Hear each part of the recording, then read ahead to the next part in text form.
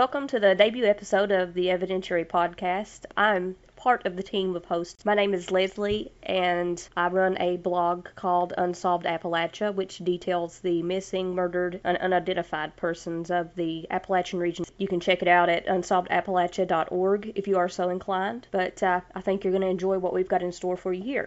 My name is Anthony, and I run the blog called crimeblogger1983.blogspot.com, and it covers basically missing persons, but I do cover other things upon request, such as murders and other things. Me and Leslie kind of were introduced to a mutual friend of ours, Andrea, and I think I'll go ahead and give her a shout-out. She's the one that got both of us interested in the case, and her blog is Whereabouts Still Unknown. If you just Google that. I don't know if it's .com or .org. I don't remember. Do you? It's WordPress, I think. Yeah, it's WordPress. We can link her. Yeah, we'll link you. But she does an amazing amount of work. She's been real busy lately, too. I've noticed. I've got a lot of emails. Did you see that? Yeah. You get emails, too? Yeah.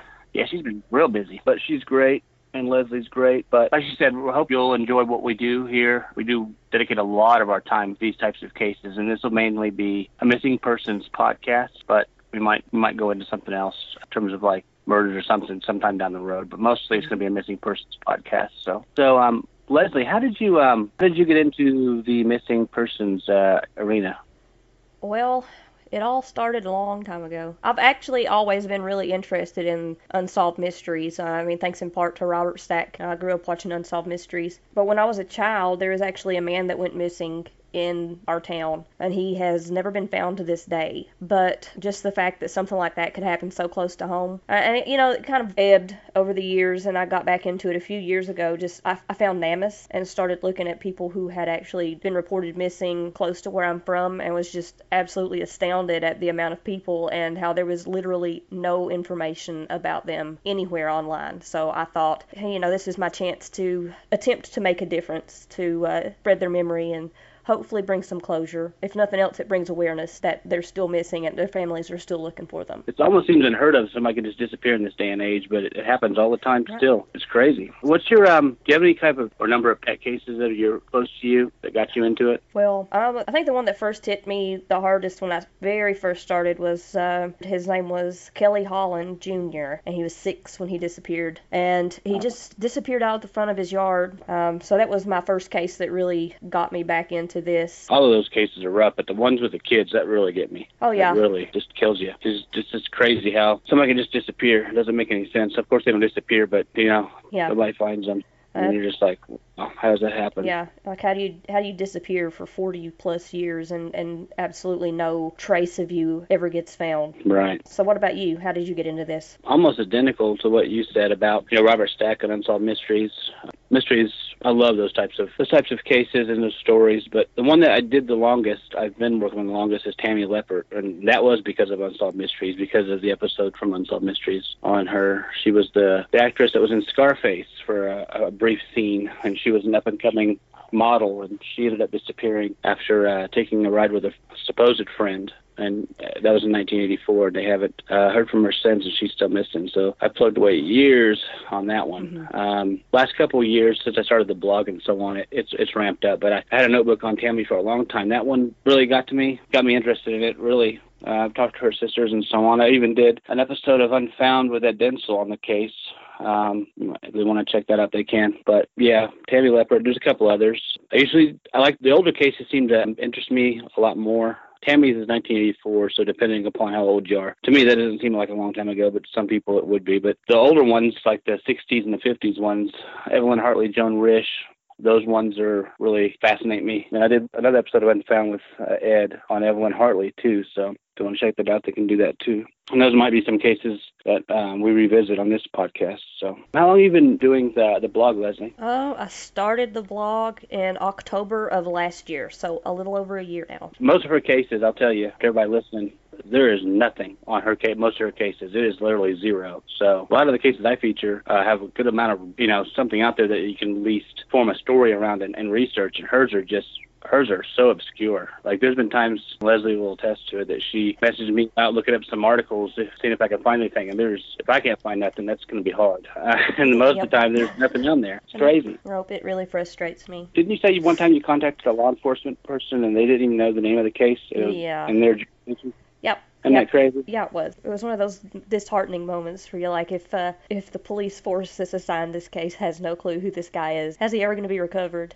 Yeah, and I just think that a lot of respect or a lot of props needs to be given to researchers like yourself and Andrea and a lot of other people that do these cases, because literally, you and I have both done it. I'm sure Andrea has too. And you reach out to a family member, and they're just so thankful that somebody reached out to them that cared, you know, that wants to try to help them. They're just enormously grateful for it. It's a nice feeling, but at the same time, it's almost like I'm just somebody that reads stuff online and blogs. I'm like a lazy detective. But, you know, it's nice to help people, but you feel bad because, you know, you're like, if lazy old me can try to help this person and they're so grateful for it, I wish law enforcement would do something else, you know, They've do a little bit more. So much more at their fingertips that they can actually use and utilize to find information, and it's just so disheartening when you know that there's cases sitting there with nothing, and like you said, you know, you contact family members and they've not heard from law enforcement for years, and you just pop up out of the blue. I mean, yeah, they're very thankful, but it's just sad all around.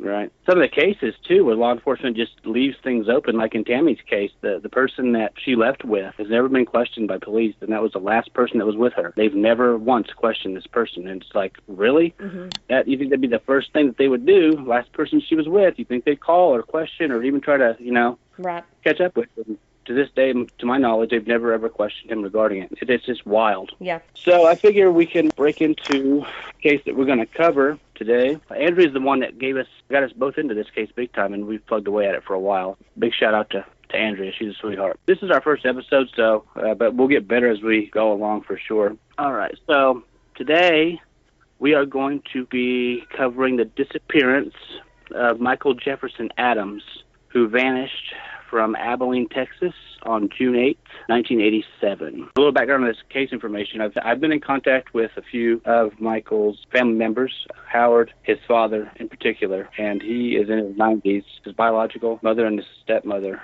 have both since passed away, and he's still wanting to find out what happened to Michael. So this is one case we planned to cover, but we've kind of sped it up and we threw this in the front just because of, obviously, he's in his 90s. And we want to try to help any way we can, try to get some answers to what happened to his son. So that's what we'll be covering today. Did you want to go ahead and cover the beginning background on Mike, Leslie? Sure. Michael Jefferson Adams, he went by Mike. He was born March the 28th, 1969. Mike stood around 6'1", weighed around 150 pounds. He was blonde-haired, blue-eyed. He had contacts. He was a very handsome young man, Mike was. At the time of his disappearance, he resided at 1250 Peach Street in Abilene, Texas, and was employed at the M-System store on Mockingbird Lane and North 12th Street. The store is no longer there, but when it was there, it was located in Abilene. He was actually a recent graduate of Cooper High School and had plans to attend the Texas Tech University. He was in the marching band. He was a pianist, an artist. He was interested in architecture, and he planned on being an architect at Texas Tech, but sadly he never got that chance. Texas Tech, go Red Raiders. I'm a big Red Raiders fan, so that's pretty cool.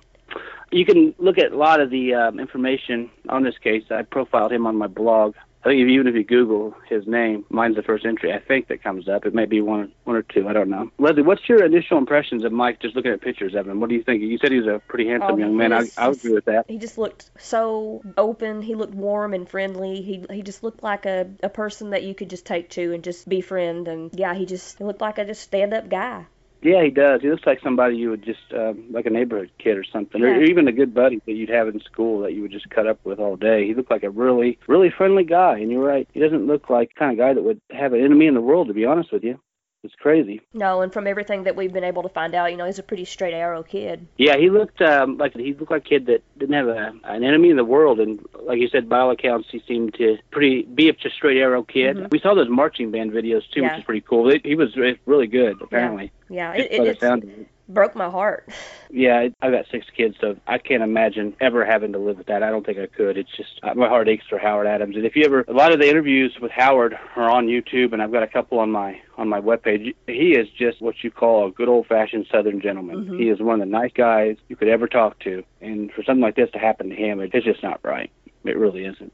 On the night of June 8th, 1987, Mike was the closing supervisor at the M-System store on Mockingbird Lane. The store closed at 10 p.m., and Mike reportedly made it home by 11 p.m., which sounds about right. If you close the store, usually there's about an hour, and you got to count all the money and make sure everything's locked up and so on. So Mike was last seen by his stepsister, Beverly Adams, through her bedroom window. Mike was standing next to a car that was parked on their street, and he seemed to be talking to whoever was in the car. Beverly was asleep initially when she heard the car pull up, and there was a car that came in behind Mike that didn't park in the driveway but was on the side of the street. Mike seemed to be leaning against the car and talking to somebody, and by all accounts, Beverly thought that whoever he was speaking with, that he apparently knew, because he seemed relaxed and he wasn't anxious or anything, so she just went back to sleep. But from what she can remember about the vehicle, and I guess she did undergo hypnosis later on, but the car was described as an older model GM. It had opera-style windows. The car was, or closely resembled a Monte Carlo. There seemed to be like a flashing light, either a defect in the headlight that made the headlights flash, or there was a flickering of the lights either manually or, like I said, by defect. I'm not sure which. But and for people that don't know what opera-style windows are, they're basically windows that were on two-door cars at the time, for those older cars that didn't have four doors. Leslie probably remembers, where if it was just a larger two-door car that you put the seat forward and the person would get in the back. So they didn't have a door of their own. So they'd have these windows that were called opera windows that were smaller windows for the people in the back that were sitting could still look out. But those were described as triangular, which kind of matched what a Monte Carlo would be, with opera-style windows. Mike, at the time, he knew two people who owned similar cars. One was a coworker named Cheeto Alardon, which we'll go into him a little bit later. And this will actually, something I forgot to mention, this will be a two-parter. Basically, the opening to introduce you to me and Leslie, and then we'll give you the beginning parts of Mike's case. And then part two will come a little bit later, and then we'll delve back into the suspects and the day and so on. But Cheeto Alardon was one of the people that was known to have a similar car, and he was a coworker. And another one was a former friend of Michael's named Ernest Morgan. We'll get more into them later. But according to law enforcement, they have some tips. Law enforcement believes that there was probably just one person in that car, but other tips have led people to believe that there were probably two. The unknown car, which was a Monte Carlo type, was possibly brown or gray in color, but like I said, it was dark at night. She woke up. She's probably groggy as well. And I'm not real big on hypnosis, so I don't know how much of this is recalled from being under hypnosis. She didn't, like I said, Mike didn't appear anxious or anything, so she kind of basically went back to sleep. She's the last known person to have seen Michael alive. He wasn't seen after that. The next morning, Barbara got up for work, and it was customary when Mike came home from work to pull in and move her car out so he could pull his car in, because she worked in the mornings. That way it'd be easier for her to get out. When she woke the next morning on the 9th, his car was still behind her, so she went to wake him, and they discovered that he wasn't there. There's some things to keep in mind, I guess. We can give you a little bit of information on Cheeto and Steve. Cheeto, he was a co-worker of Mike's. He was interviewed on the Missing Reward episode that you can look at on Anthony's blog, or you can actually find it on YouTube. Hopefully we'll get our own website up and I can include it on there. But Cheeto did work the night that Mike closed the store. Cheeto was parked in the parking lot the night Mike went missing, along with Abel Gonzalez. Abel Gonzalez was actually a worker of M Systems, but he did not work at that store. And I'm not sure if he worked that night, but he did not work at that store, so that's something else you want to keep in mind. All three of those guys, they left the parking lot at the same time. And Cheeto actually was given a polygraph, and he did pass it. He did pass it, we know. And then we've got Steve.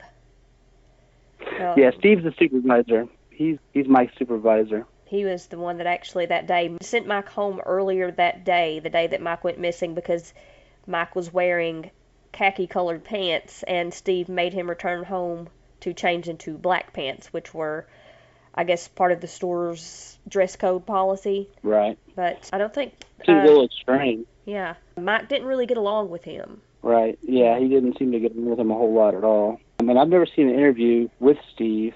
I did find some of his social media. I do have a number for him. I did try to contact him through social media, but he didn't respond, right. So I don't know how often he checks it. So yeah. So I think actually Mike was planning to send a letter into corporate regarding the morale of the store, but decided against it. And I don't think Steve was ever given a polygraph either. And, no, he wasn't. He wasn't given one. Yeah. And then the big kicker on this one is he was fired not long after Mike's disappearance for embezzlement. Well, that's interesting. That's interesting. If you watch the Missing Reward episode, the whole beginning part of it picks up where Mike comes back home to change his clothes, and he's talking to Howard and his mom, Barbara, and he's talking about how much he doesn't like Steve, how much he feels like basically the morale of the store is pretty low, and he feels that Steve went out of his way to embarrass him in front of everybody. And Mike was the closing supervisor, so he was in a leadership position, and I've worked with people like that like to, usually they feel threatened by you if you're under them and you're in a leadership position of the store, and they try to humiliate you or set you up to fail. Right. As often as they can, just because it makes them feel good about themselves, I guess. I don't know. I never really understood it, but I've been in spots like that myself, to where if you're a real go-getter, they feel threatened with it, and they try to embarrass you as much. So that kind of seems like that might be what the situation was with Steve. I don't know, but just from what I've been able to uncover, Steve seemed like a guy that a boss you probably wouldn't want to have. Right. But it could be just that job. I don't know. It could have been a bad company. They're no longer in business. There are a couple of M-System stores in Texas, but I don't think it's the same company. Right. So. But for the embezzlement thing's interesting.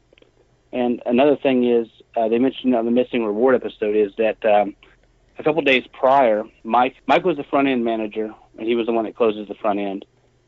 But I guess he would try to keep an eye on the rest of the store, which is natural if you're a leader in the store. Right. But apparently Mike noticed, or actually saw somebody stealing something out of the back, and it was alcohol, basically.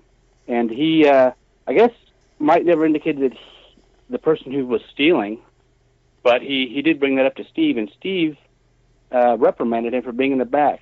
So that's kind of interesting. You think if you catch somebody stealing or there's a theft back there, that he would be a little more congratulatory or appreciative of Mike, right. But apparently he... I don't understand the whole being reprimanded for being in the back. I mean, if you work in a store, there could be plenty of reasons that you need to go to the back. I go to the back where I work all the time, and I'm never reprimanded for being back there. You know, if your job calls for you to do something back there, or it's all the same store. You work there, so why are certain parts of the store off limits? I don't understand. Right. Well, if you take into account he was fired for embezzling not long after, maybe some other people are taking advantage of the store as well. That's Who knows? True. But that does seem to be an awfully interesting thing to happen for Mike being alert like that. It seems like Mike should be running the show and not Steve, but that's just me. I guess Mike never actually indicated who it was that he caught stealing, but it was alcohol that was being stolen, so that kind of makes me think that it's probably younger kids. Right. I mean, stealing alcohol, that's usually something they would do. But what did I saw on the Missing Reward episode, we mentioned it quite a few times already, they do interview Cheeto. What's your impression of the interview with Cheeto? What do you think? There was a lot of points in the video that he did seem to kind of ramble on. I don't know if that was because he was nervous because he was being interviewed. I don't know. There was a lot of stuff that he said that I had a hard time really buying into. Yeah, I agree. He brings up something interesting too about the night they left the parking lot. I guess he says that there's been conflicting statements on how he said they left. You know, at times, I guess according to reports, they were all in the parking lot. They all left in their cars at the same time. Mm-hmm. And in the Missing Reward episode, I guess he says that they talked a little bit outside, and I guess Mike went to his car and offered him a warm beer that was in the trunk, and he said he wasn't down with warm beer or something like that. Right. And that's an interesting aspect in itself, because some of the people that I've talked to, classmates of Mike and so on, said he wasn't a big beer drinker, so that's kind of odd that he'd have warm beer in the back of his trunk. Even in the Missing Reward video, Cheeto talks about how it surprised him that Mike drank. So yeah, they said he tried to get him to go out with him a few times and he didn't want to. Yeah, I mean, it's contradictory. Right. And you wonder, I mean, Cheeto was one of the people that worked in the back room. I'm sure there was others, too. But he worked in the back room, apparently. So, who knows? I always wonder, did Mike catch him stealing and didn't want to say anything? Or was it somebody else? I don't know. But the beer aspect is interesting because, the Missing Rewards episode shows that it's alcohol that's being taken. They don't mention it, in the narration. But you can see a kid go over there and pick up alcohol, and you see the guy that plays Mike watching him do it. So for him to bring up that aspect of beer, it seems like it's almost like you could interpret it as him trying to deflect away maybe, or at least accuse Mike of possibly having something to do with the theft. I don't know. Right. That's how I took it.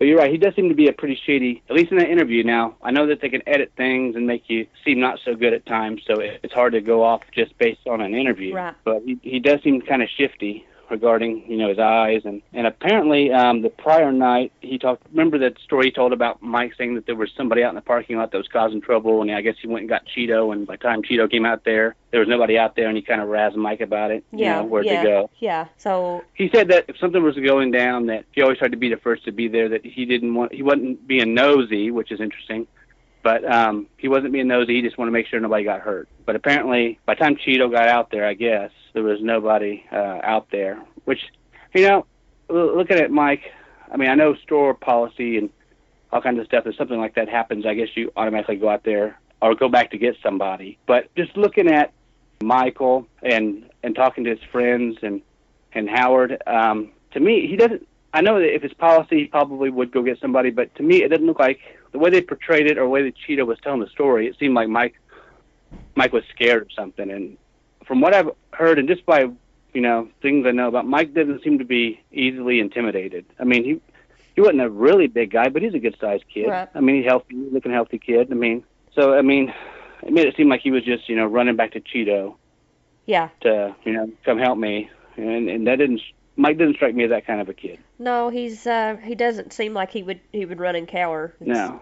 In fact, I talked to one of his high school friends. She said that Mike could handle himself if it got physical. Right. Not that he was a badass or he'd take on 3 or 4 guys, but she said she's seen him handle somebody that was a little bigger than him, and it wasn't too hard for him to do so. So if things got physical, he could handle himself. It just that part of Cheeto's statement seemed kind of odd, or it could be just the way that they portrayed it on the episode. I don't know, but I don't know. It just doesn't seem like, especially him being the front end supervisor, the closing supervisor, I think he would be able to just take initiative himself. I don't think he'd go run to get somebody in the back room, but Who knows? The Abel Gonzalez aspect of this is really interesting because the Missing Reward episode does not mention Abel at all. No. But apparently he was there, and we'll go into him in part 2 a little bit more. They didn't cover him in the Missing Reward episode, but he has since passed away, and it was in a rafting accident years later, I think it was 1994.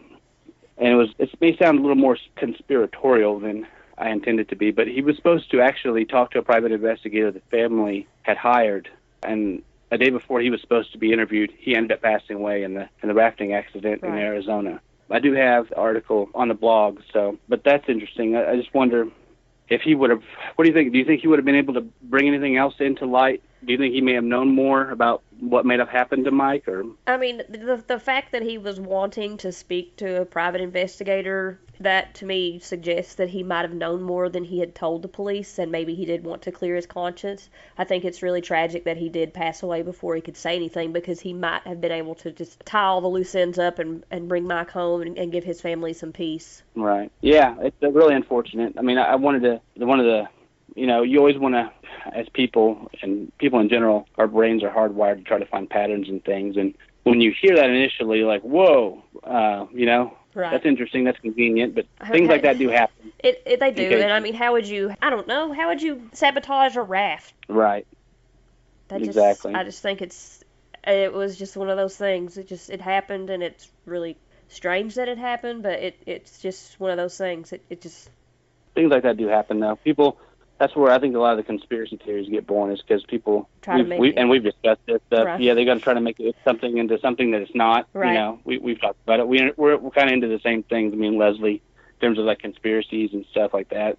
We love talking about that stuff, but neither of us are conspiracy theorists by any means. We always get a chuckle out of some of that stuff. We always laugh it off. What was I know you haven't spoken to Howard Adams, but what's your impression of him from the Missing Reward episode? I just want to hug him. Yeah. He's just so heartbroken, and I feel like at this point in his life, he's just holding out to try and be there when his son's found. Yeah, it's really hard talking to him the few times that I have, because he is remarkably sharp for a man in his 90s. First off, I hope I live to be in my 90s, and second off, if I do, I hope my mind is as quick as Howard, because he's sure got that quick Southern wit going on. The only thing, he'll warm up to you after a while. When I end up getting a hold of him, he ended up calling me. And that's never happened before. I had reached out to one of Michael's high school friends, and he doesn't know much about the case, but he's like, I do see Howard around town every now and then, and I do have his number. So it's like, if you want, I can give you your number if he wants to call you. He'll call you. I was like, yeah, that's no problem. And I'm literally 10 minutes after that message was sent, I get a call from Abilene, and I answer it, and it's Howard. So he still has a lot of energy to try to figure out what happened to his son, and it's really hard because you can hear at times his voice crack and so on. It's heartbreaking, and it's just wow. But you're right. I want to hug him on the phone. He is a tremendous person. He was also employed as a manager at another M-System store, the other one in Abilene, if I remember correctly. And he got Michael the job at that store that he was working at Mockingbird Lane. And Howard is familiar with Steve, Mike's supervisor, Steve. He didn't know him very well, and he didn't say anything bad about him. The only thing that should be taken into consideration is when the local police asked for Mike's personnel file. Right. Mike's was completely empty, which is really odd. You think there'd be evaluations or at least the application and the paperwork for when he was hired. That should have definitely been in there. Yeah, and I guess Howard asked Steve about that, and Steve was like, I guess he interpreted it as, he said basically that Mike was such a good employee that he never had to keep tabs on him, that he always did everything he was supposed to do, which just seems odd since considering the same day that he disappeared, he had to come home and change his clothes, apparently. Yeah. If you like someone that well, then why do you give them so much trouble when they're working with you? Exactly. So I don't know how to take that, but and not to mention, like we've stated before, Michael was wanting to send a letter into corporate regarding the morale of the store and so on. I guess he decided against it, which another thing, give him credit. When I was younger, I would have went straight over somebody's head like that, but he seemed to be a little more level-headed than I would have been. I would have went to corporate, but I think he may have viewed it as, you want to pick your battles, I guess. Right. I don't know. And that's probably a smart thing to do. But yeah, it couldn't have been all happy-go-lucky between Mike and Steve. It didn't sound like that at all. No.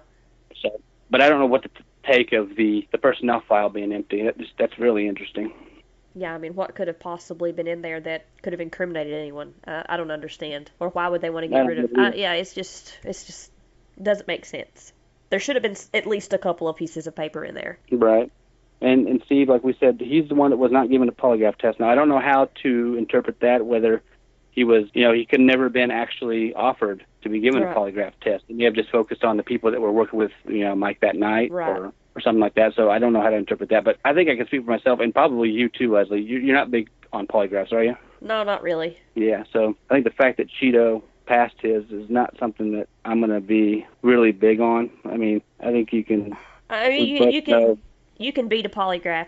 I think they're useful maybe if you're trying to put pressure on someone, but to actually to take that as gospel is not. I mean, why else are they admissible in court proceedings now? Right, they're not admissible at all. They're used as, I think the law enforcement says they're used as a tool for investigative purposes, but the results can't be used in a court of law at all. Right. And there's been lots of people that were guilty that have passed polygraph tests too. So, not saying that Cheeto is guilty right now, but I don't hold that aspect in high degree when you look at that aspect. Right. What did you think, going back to the parking lot, I don't know if I asked you, what did you think of Cheeto's story about the beer and so on? What did you think about that?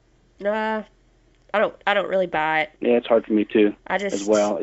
I don't see Mike being the type of guy who just something about Mike and something about Cheeto. They don't look like they're just bosom buddies that you would just. I mean, I just wonder what time Cheeto got off work. Did he close that night with Mike? I mean, why was he still? No, he got off. Yeah, exactly. No, that's a very good point. No, actually, from what I can ascertain is the store closed. Let me look at my notes again. The store closed, I believe, at 10. 10, and he was at the parking lot at 10:30. So yeah, it seems like I don't know what he's doing hanging out there. Him and Abel. I don't know what they're still doing in the parking lot. Maybe they're just chilling. I don't know. But it seems kind of odd that they would all leave at the same time. Like, I wouldn't think too much of that if Mike had to go drop a deposit off at a bank or something, but he didn't have to do that. So, yeah, I don't know why they're chilling. And they all leave at the same time.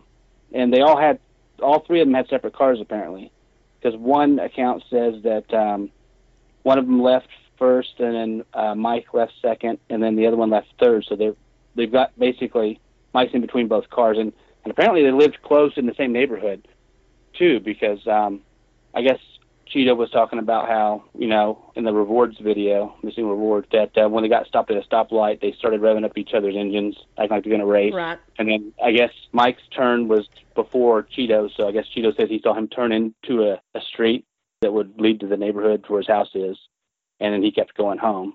So, but yeah, I don't know. Maybe to me, like he said in the video, Cheeto said that he always tried to get him to come out and have a drink with him, and he always said no. So he's like, that would caught me by surprise that he had some beer in his trunk because he didn't think he drank. Right.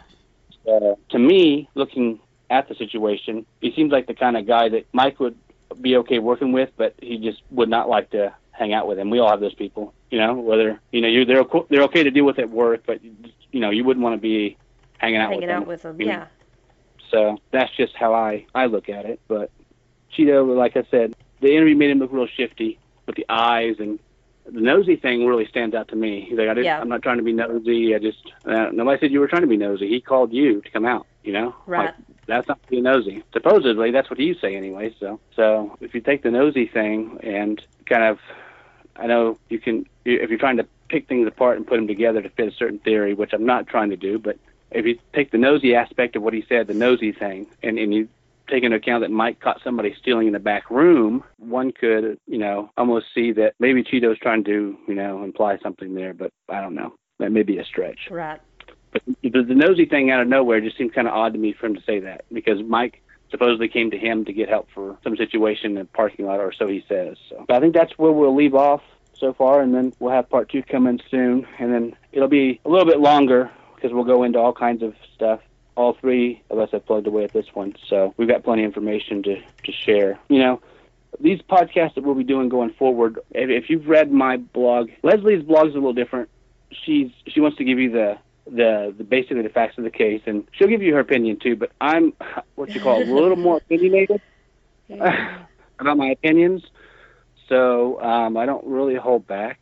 So, like, with our podcast going forward, Leslie's real sweet about how she does hers, and she's real classy. I can get down in the dirt if you want to get down in the dirt. So if there's a problem with anything that we say on the podcast or that I say, come at me. Don't go with Leslie, all right? Because first off, I'm the one that has the strong opinions between the two of us. She has strong opinions, but she's classy about it. So I'm always down for a fight. You want to pick a fight with me. Don't go after her. But I'm a little more opinionated. I don't think we'll have that. Most of the listeners will be cool. Everybody has their trolls and stuff, but like I said, my opinions are pretty strong. If you read my blog, you'll get it. So. And you love trolls. Oh, I love trolls. They're fun. I never back down from a fight. No, we see it on your website. I love reading the comments on your blog. Oh yeah, they think they're gonna frustrate me, and I love a fight. So like I said, but yeah, don't mess with Leslie. Mess with me. That's all I'm gonna say. And I think that's what we'll leave off, and then we will hear back from you guys soon, and then we'll probably have a sign off and everything by then. But for right now, see you later.